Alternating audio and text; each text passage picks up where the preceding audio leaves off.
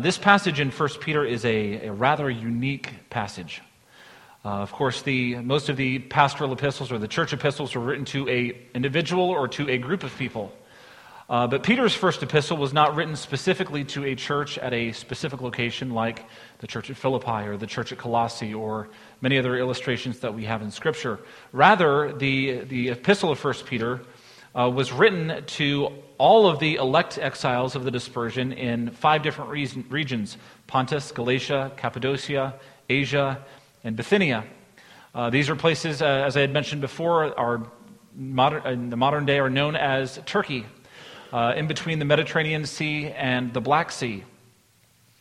And he's writing to these congregations, these many different believers in these areas. This is a rather large area. It covers, and we're from Texas, so it may not sound as large to us, but it covers an area spanning from east to west over 600 miles, from the westernmost point to the easternmost point of that region. These were 5 Roman provinces. And here the church was was experiencing a great deal of persecution. And this, of course, was the thrust of the writing of 1 Peter, to encourage the church to endure suffering and to submit to the Lord as they suffer according to the will of God. But this passage is unique for a couple different reasons. Nowhere else in the church epistles do we see a corner of the epistle that is kind of carved out to specifically address the elders. But here in 1 Peter, we see this, although brief portion of Scripture, just 4 verses or so, calling out the elders and addressing them as to the work and instructing them as to the work they are to do among the congregations. And here in this passage, we see 3 different things. We see, first of all, the actions of the elder. We see the motives of the elder, or the attitudes of the elder. And then we see, finally, the authority of the elder. This is not meant to be a comprehensive verse-by-verse development of what it is a pastor is, his qualifications, all of those things. I won't take the time to delve into all of that in the pastoral epistles. But we're going to look specifically at the picture that Peter paints and the illustration that he gives us of what an elder is. And then we'll look at the attitudes of an elder, and finally we'll look at the authority of an elder. So first off, we jump into this passage of Scripture, and Peter exhorts the elders among them. He exhorts them in 2 ways. He exhorts them as a fellow elder, one who is also an elder, and one who is a witness of the sufferings of Christ, as well as a partaker in the glory that is to be revealed. And he gives them this charge. He says in verse number 2, "Shepherd the flock of God that is among you, exercising oversight." Shepherd the flock of God that is among you, exercising oversight. Here is the charge that Peter gives to these elders. Now, as we look throughout Scripture, we see many different terms that are used to refer to an elder. We see, of course, the term elder. We also see the word shepherd or pastor that is used to refer to an elder. And then we also see, although much lesser mentioned in Scripture, is the term overseer. And here, as Peter exhorts the elders, he says, exercising oversight, or that word bishop. And both the close proximity of those words together in this passage, as well as comparing this Scripture with other Scriptures, we see that this was a threefold synonymous term that is used to refer to the pastor or to the elder. In this passage, we see the word shepherd and the word oversight mentioned in their verb form as things that the elder is to do, while the word elder is used to refer more specifically to his office. So why don't we look for just a few minutes, what is the elder to do? What is the pastor's job? Here Peter gives 2 things that the pastor is to do. One, he is to shepherd the flock of God. To shepherd the flock of God. And 2, to exercise oversight over the flock. This the word shepherd, it's kind of redundant used in this passage. The word shepherd and the word flock come from the same root word. One could very well interpret this as saying, shepherd the sheep of God. shepherd the flock of God. Today, the role of shepherd is not one that is overly common. You visit different places, and I once met an actual shepherd, one that tended for sheep as a full-time job. That was a unique thing. You don't see that very much. But in Old Testament times and in New Testament times, the role of shepherd was a very common one. The shepherd was given charge over sheep. And for those sheep, he would need to frequently move them to different places because of the dry climate to find food, to find water. And his job was to protect them, to watch over them, to keep them safe. That was his charge, to watch over the sheep. This was a great job of responsibility, a job that was this person could conduct with a great deal of independence. He could take the sheep wherever he wanted to take the sheep. But here Peter is drawing a very close parallel between the work of a shepherd, one that we're not really familiar with today, and the work of an elder among the congregation, to illustrate what it is the pastor is to do among the congregation of believers. So, judging from this concept, we're going to look at a few things that the elder is to do as a shepherd. First of all, why don't we look, we'll be turning to John chapter 10, but the first job of a shepherd is to know his sheep. To know his sheep. Turn with me, if you would, to John chapter 10. We'll be moving around to various portions of Scripture. John chapter 10, verse 3,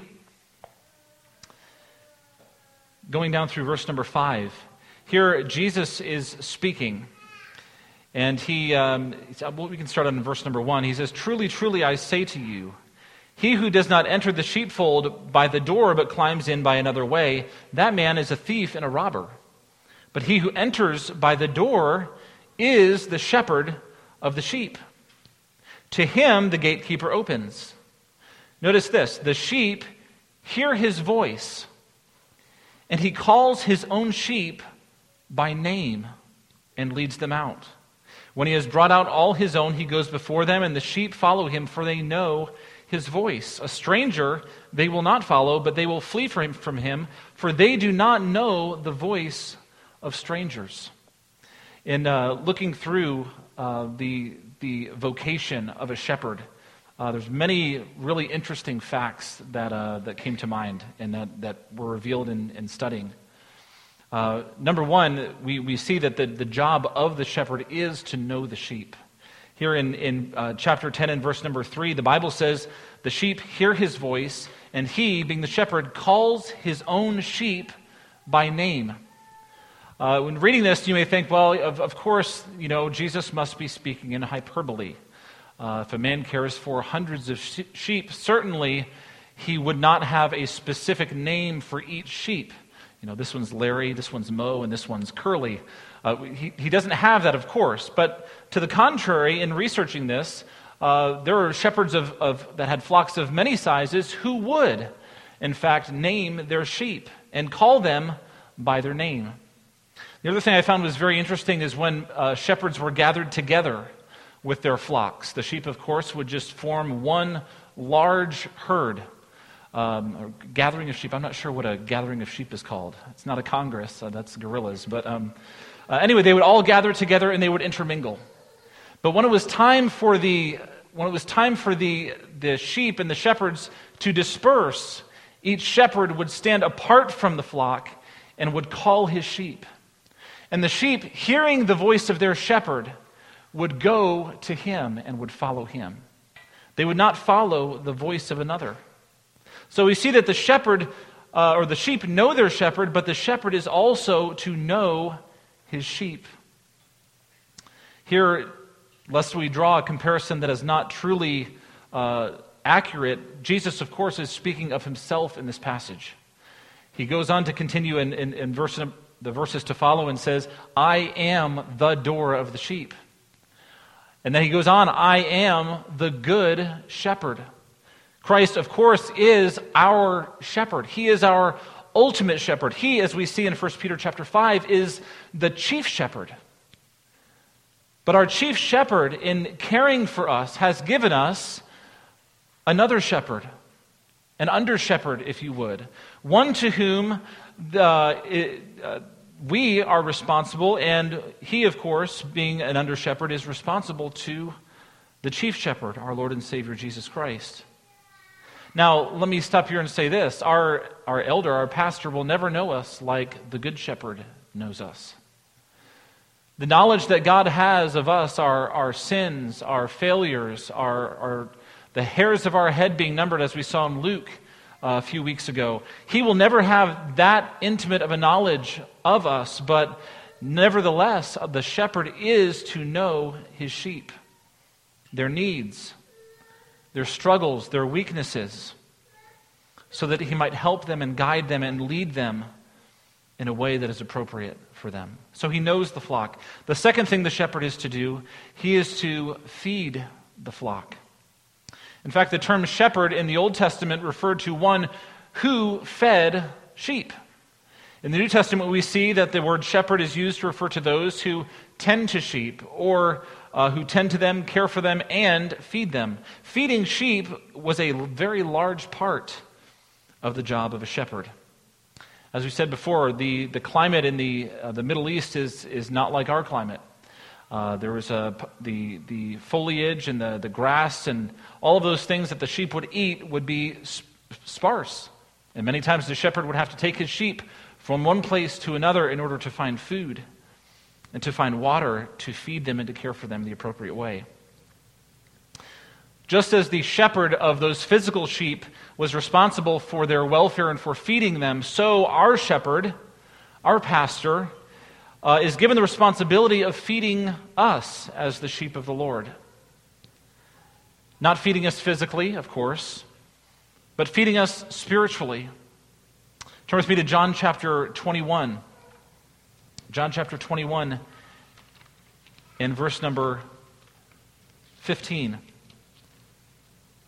John chapter 21 and verse 15. Reading the book of Peter, First Peter, we often tend to, at least I do sometimes when I read a passage, sometimes tend to detach 1 Peter from the Apostle Peter. We all know that the Apostle Peter had many struggles, many sins. Of course, the most famous of which would be his denial of Jesus Christ. 3 times denying, at one point even cursing, saying, "I do not know the man." And it is to this apostle, to Peter, that God gave the great authority and great power in leading, becoming one of the first leaders of the church. But in verse 15 of John chapter 21, we see it says, when they had finished breakfast, Jesus said to Simon Peter, "Simon, son of John, do you love me more than these?" There is some debate upon whether he was talking about the fish that he loved. He says, "Do you love me more than you love these fish?" But I believe he was talking about the other disciples. "Do you love me more than these other disciples love me?" He said unto him, "Yes, Lord, you know that I love you." But notice what Jesus commands him. He said unto him, "Feed my lambs."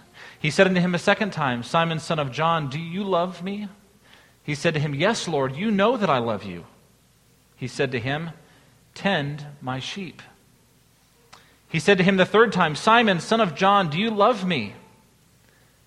Peter was grieved because he had said to him the third time, "Do you love me?" And he said to him, "Lord, you know everything. You know that I love you." And Jesus said to him, "Feed my sheep." One of the first instructions that God gave the Apostle Peter was to feed the flock of God. To lead the sheep so they might be fed and eat and be nourished, not physically, but spiritually, by the proclamation of the Word of God. So it is with the elder. The elder is charged with feeding the flock of God, with interpreting Scripture and applying Scripture and challenging us with truths from the Word of God each and every week in and week out, and day in and day out, in counseling and exhortation and encouraging. All of those things, that is the job of a shepherd, to feed the flock of God. And here we see this was one of the first things that Peter was charged to do. No doubt 1 Peter and 2 Peter were a partial fulfillment of that. Feeding the flock of God. The third thing that the elder is to do is to protect the flock.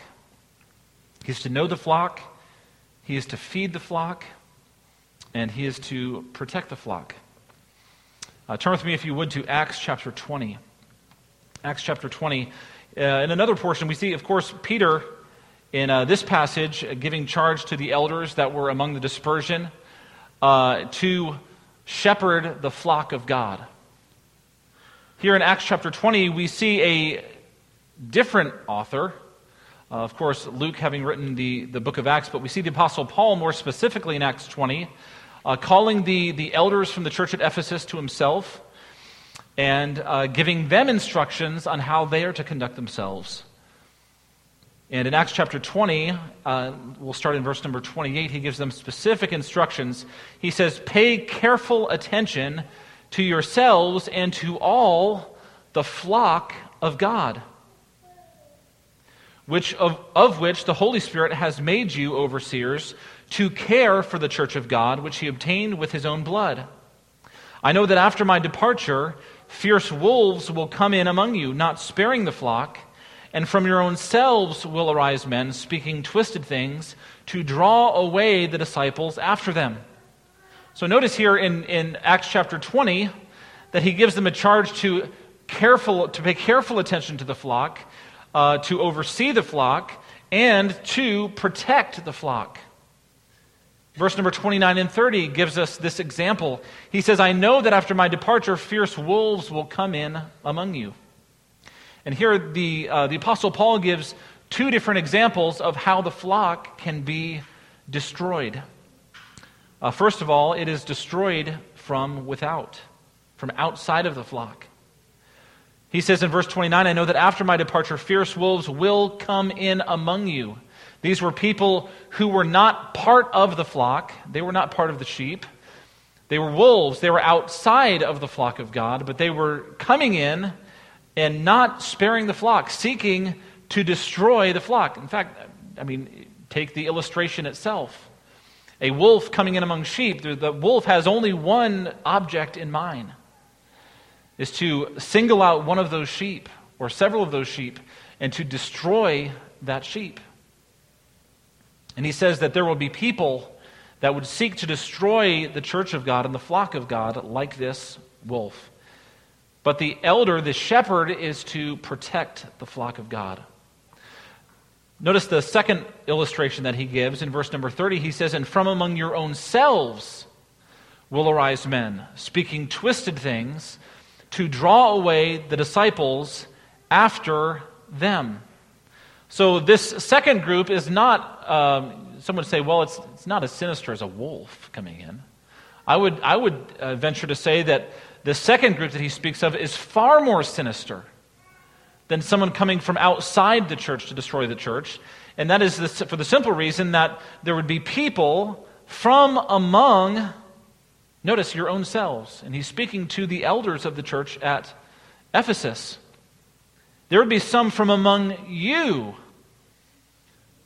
Men will arise speaking twisted things. And notice the intention of these men would be to draw away the disciples after them. Notice in each of these scenarios, the goal is to destroy and to lead astray the sheep of God. Each instance, whether it be a wolf or whether it be a false teacher arising from within the church, they're seeking a group for themselves, they're seeking disciples for themselves, they are prideful, they are seeking to draw away the sheep from following Christ and rather to follow them. And notice verse number 31, he says, "Therefore, be alert." Be alert. Be on guard. Because your job as the shepherd of the sheep is to protect those sheep. To protect them from false teaching. To protect them from some other Christ or some other gospel that men may try to proclaim to them. Just as surely as Satan has tried throughout the years to destroy churches, and men and women have tried to destroy churches, they continue to be under attack. You may say, well, I'm just thankful we don't have anyone like that here, that you know of. But we must be on guard. But to a far greater extent, the shepherd is to be watching, to be on guard for those who would destroy the flock of God. Now, confronting false teachers and confronting those who would come in to destroy the flock is never an easy thing. In fact, there may be a time in your future or my future when the pastor comes to me and says, hey, I just want to talk to you about something. I want to challenge you to think through what it is that you're doing or you're saying, or some part of your life that is not in conjunction with the Word of God. This is not because the shepherd's job is to beat up on the sheep. No. To the contrary, the shepherd's job is to watch out for the sheep and to protect their welfare. This is for your good, and this is for my good. Notice fourthly, he's to know the flock, feed the flock, protect the flock, but also he is to restore the flock. Restore the flock. Turn with me to Matthew chapter 18. Matthew chapter 18.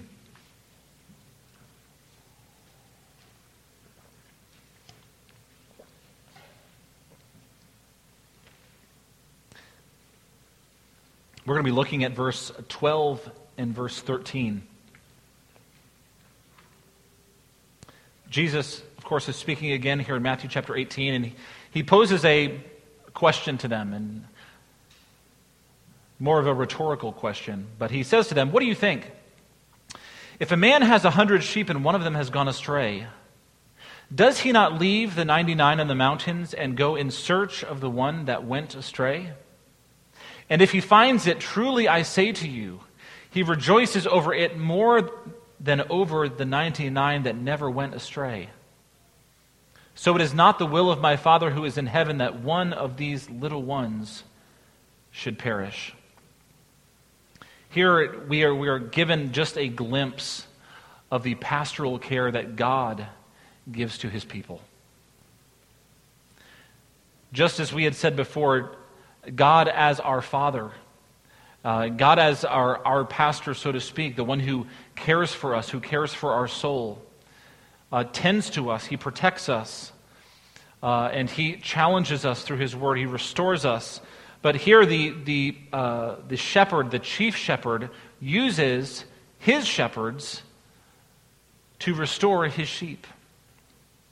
Notice the parable, the story that Jesus Christ is telling, gives an example of 100 sheep and one that has gone astray. The book of Luke contains a very similar parable, but in the book of Luke, the sheep was not astray, but the sheep was lost. And in Luke, the shepherd was going and gathering in the sheep that was lost. Here is definitely different. Here we have a sheep that was part of the fold, part of the 100, that went astray, that left the fold and had gone astray of his own will. And in this illustration, Jesus Christ gives them this question, of course. The answer obviously is yes. If a man has 100 sheep, does he not leave the 99 and go and find the one that went astray? And we would say with a resounding enthusiasm, of course he would. Of course he would. If one of you has a child that goes astray, do you not go after that child and plead with them and beg them and reason with them and preach the gospel to your child so that they might return? Of course. So it is with the shepherd and his sheep. When a shepherd recognizes that there is a sheep, one of his flock, that has strayed and is no longer part of the fold but is outside of the fold, perhaps following sin, following their own pleasure, not in a right relationship with our chief shepherd, the Lord Jesus Christ.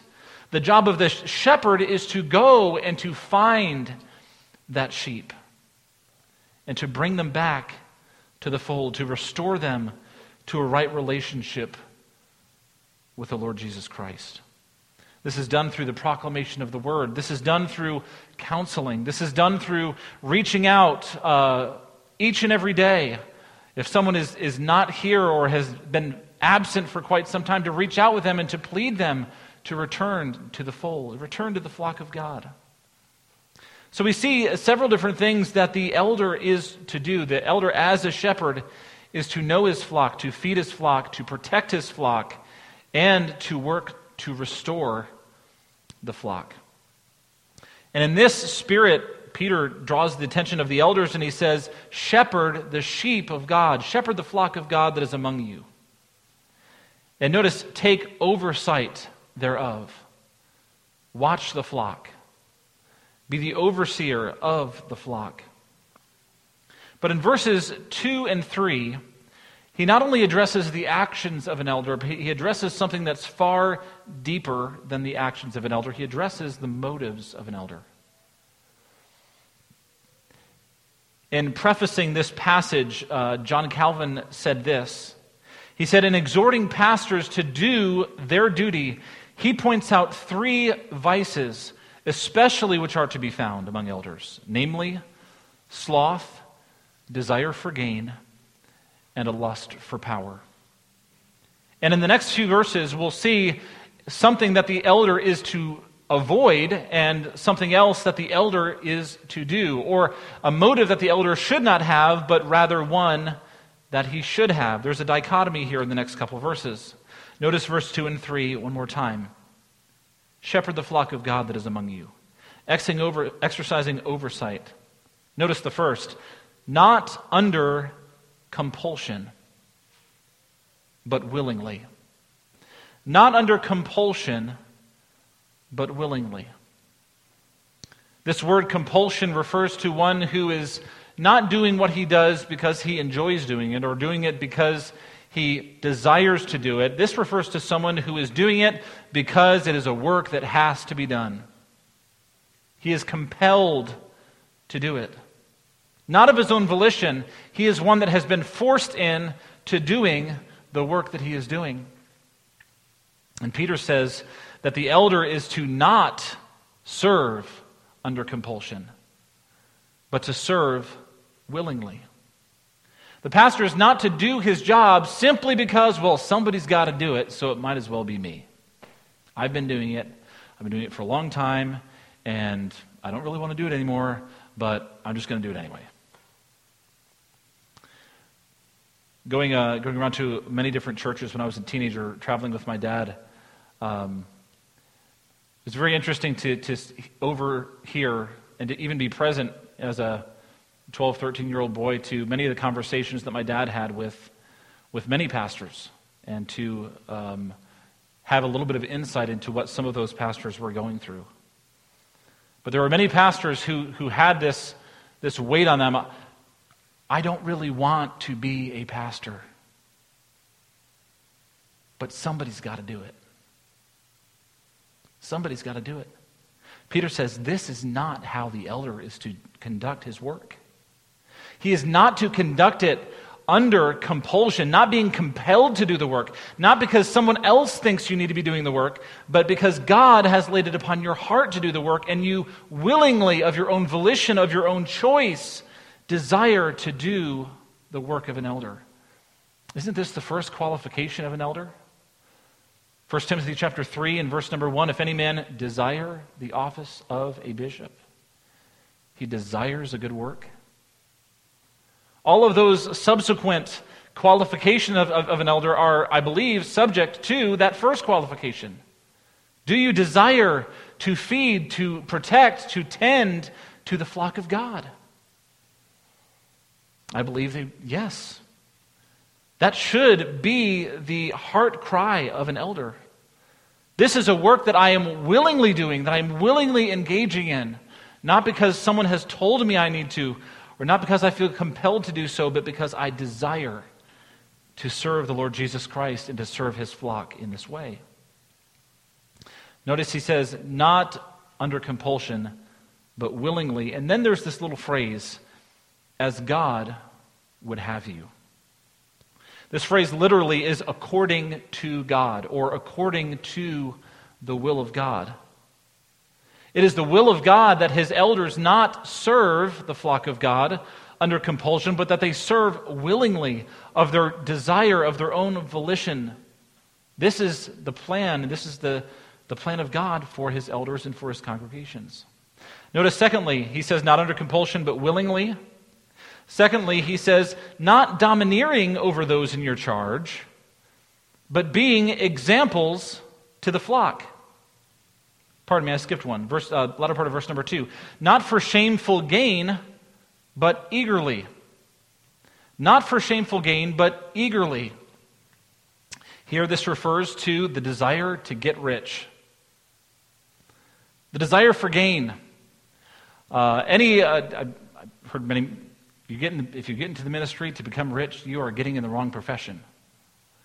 I'd say in some places the opposite is actually true today.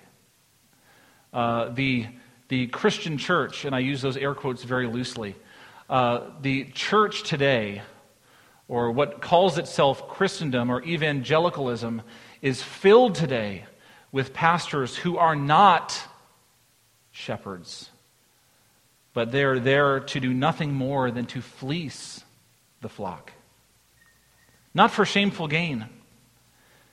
An elder serving with a mindset that is simply set upon gain will not serve in the appropriate way. Let me use an illustration that I think all of us can associate with to some degree or another. Let's suppose that you become sick, whether suddenly you have a heart attack, you have a stroke, you're involved in a car accident, and of course, because of all that, you get rushed to the nearest, to JPS, let's just put it plainly. You get rushed to the nearest hospital that has the facilities and the capability of caring for your sickness or your trauma. And in walks the doctor. The doctor, later you find out, has no care for you, but he's simply there for a paycheck. He simply got into it because, people are always going to need doctors, and man, can I make the big bucks with this job. Muddled through school, barely passed his board exams, and this could be said of any medical worker. I could use myself as an example, a nurse. I went through nursing school with many people who, honestly, when I asked them, why do you want to be a nurse? They said, the money's good. And I'm like, man, I would hate to be your patient. Why? We want someone who is not there simply to draw a paycheck, simply to rack up that overtime and make a big payday, but someone who is eager and desires to do the work that doctor or nurse or any other medical care professional, or this could be applied to any other profession there is. We want someone who desires to do and is eager to do the work, not simply set upon the paycheck. Any elder serving with this mindset, a mindset that says, what can I gain from this church? What is the salary going to be like? In 20 years, what is my 401k going to be like? Am I going to have a new car every year? How big of a house am I going to live in? How wealthy will I be able to become from being the pastor, the shepherd of this church? Matthew Henry states it so simply. He says, the elder, this type of an elder, or the elder that Peter is referring to, the elder that is to not be in it for selfish gain, this elder regards the flock as more than the fleece. In other words, this elder is concerned not about the monetary gain, but he's concerned about the sheep. He desires their welfare. He desires their well-being. He desires their protection. And so for this reason, he says, not for shameful gain, but eagerly.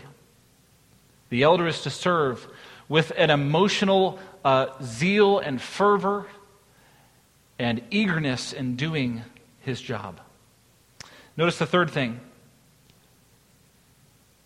Verse number 3. Not domineering over those in your charge, but being examples to the flock. We could see several different examples of domineering. Even in recent days, we've been looking through Matthew chapter 15 that Pastor Hodson took us through. And we've covered in Luke chapter 12 in the past few weeks, looking at the Pharisees and the scribes. And one of the condemnations of the Pharisees and the scribes by Jesus Christ was that they had this controlling domineering over those that were under them. That they were adding to the revealed Word of God, and they were not abiding by the Word of God at all as their authority, but abiding by their traditions, the traditions of men. And because of that, they negated the Word of God. This would be a very good example of a domineering elder. Someone who is controlling and manipulative. This is not what an elder is to be. My dad always jokingly, when I was a kid, and I have to say jokingly because when you hear what he said, you're going to be like, he did not say that. And joking around, I'd always, as kids do, kids will always point out your inconsistencies, right? Any of you that have children that will talk to you can attest to that fact. Well, Jake, you're supposed to pick up your toys in the living room. Well, Dad, why are your shoes right there by my toys? I mean, come on, right? So I would do that to my dad, of course. My dad told me to do something, and I'm like, well, Dad, you do that. And he would always say this, and this is not a good recipe for living, but he would say, Josh, do as I say and not as I do.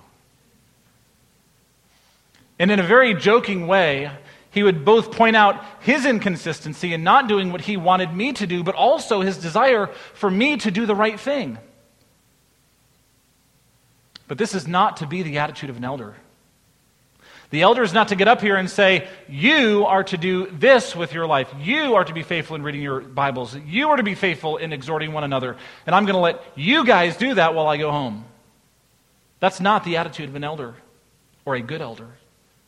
The elder is not to be domineering over the flock of God, but rather they are to be examples of what each sheep of the flock should be.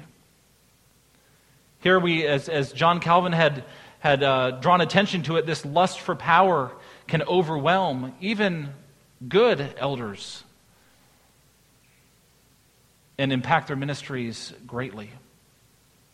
There's a saying that I think most of us would be familiar with. Lord Acton had stated in a letter, power tends to corrupt, and absolute power corrupts absolutely. Great men are almost always bad men. We could look in our many different areas of our lives today and see that areas of power are often areas that corrupt the person in the power, in the position of authority. This was true also among the Gentiles. This was true among the Jews as well, with the Pharisees and scribes. Turn with me to Mark chapter 10, briefly. Mark chapter 10 and verse 42.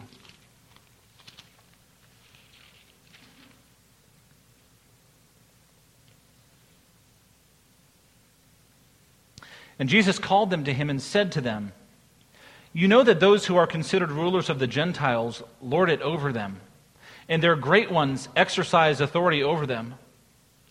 But it shall not be so among you. But whoever would be great among you must be your servant, and whoever would be first among you must be a slave of all. For even the Son of Man came not to be served, but to serve and to give his life as a ransom for many. Philippians chapter 2, Paul encourages the church at Philippi, let this mind be in you, which was also in Christ Jesus, who being in the form of God, thought it not robbery to be equal with God, but made himself of no reputation, and took upon him the form of a servant. This is to be the attitude of the elder. One who serves, but one who is an example of the believer. So these are the three attitudes. You are not to be compelled to do the work. Don't do the work for selfish gain or shameful gain. Don't domineer over the flock that God has given to you, but rather do it willingly, do it eagerly, and be exemplary in your work as the shepherd. As the Apostle Paul said in 1 Corinthians chapter 11, he said to the church at Corinth, be imitators of me as I am of Christ. This is leading the flock. You know, the shepherd doesn't drive the flock. Cattle are driven, right? Sheep are not driven, they are led. And the shepherd, by his example, by showing the church and the members here at Sovereign Joy what it is to be a believer, how we are to conduct our lives, there is so much more emphasis and motivation for the believers to do the work when you see that your elder is engaged in doing it as well. I once heard a man say this about teaching. And I think some of this may apply in a secular context, but not so much in a spiritual one.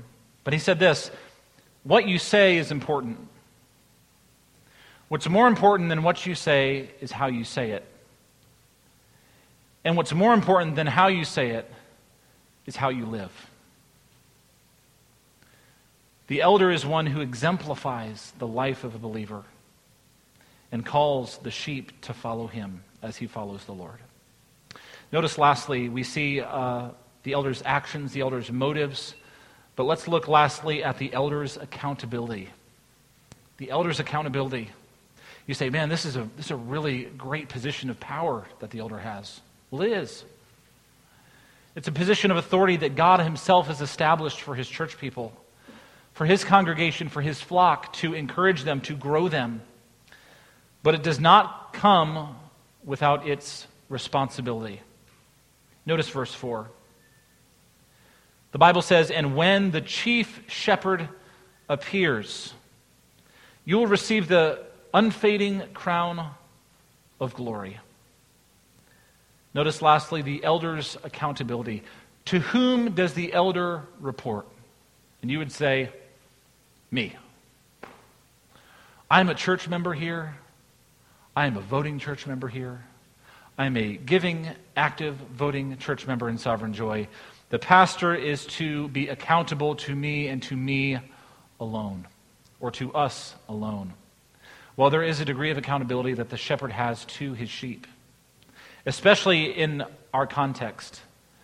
We are giving our pastor, I say the authority. We are not giving to him the authority. The authority is given by our God, but we are submitting to him as unto the Lord, submitting to his leadership.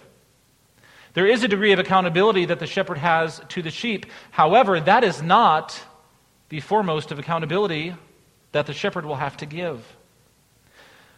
The ultimate authority to whom this shepherd is responsible is to the chief shepherd. It's written right there in the name. The shepherds, the elders, are to shepherd the flock of God, but there is a chief shepherd. There is one under whom all other shepherds are gathered, and one to whom they are accountable. They are accountable to the Lord. Notice that our shepherd is not the end-all shepherd. God is the one who chose us. Christ is the one who died and atoned for our sin. The Spirit of God has drawn us into his fold. He is the chief shepherd. But Christ is also the chief shepherd over all other inferior shepherds. They are called by God and they are accountable to him for their charge and their actions as under shepherds. James chapter 3, I believe it is. James writes, "My brethren, be not many masters, knowing that we shall receive the greater condemnation." There is a grave responsibility and an accounting of all of actions, motives, words, and works before the Lord Jesus Christ for our pastor's work done as a shepherd. This is very serious. He's not giving account to us. Talk about a slap on the wrist. He's giving account to God. One day the elder will stand before God and give account to him for how he led his sheep, for how he faithfully discharged his duty before the Lord. And in that day, for those who are faithful in their work as under-shepherds, there will be a reward. Notice he says, when the chief shepherd appears, you will receive the unfading crown of glory.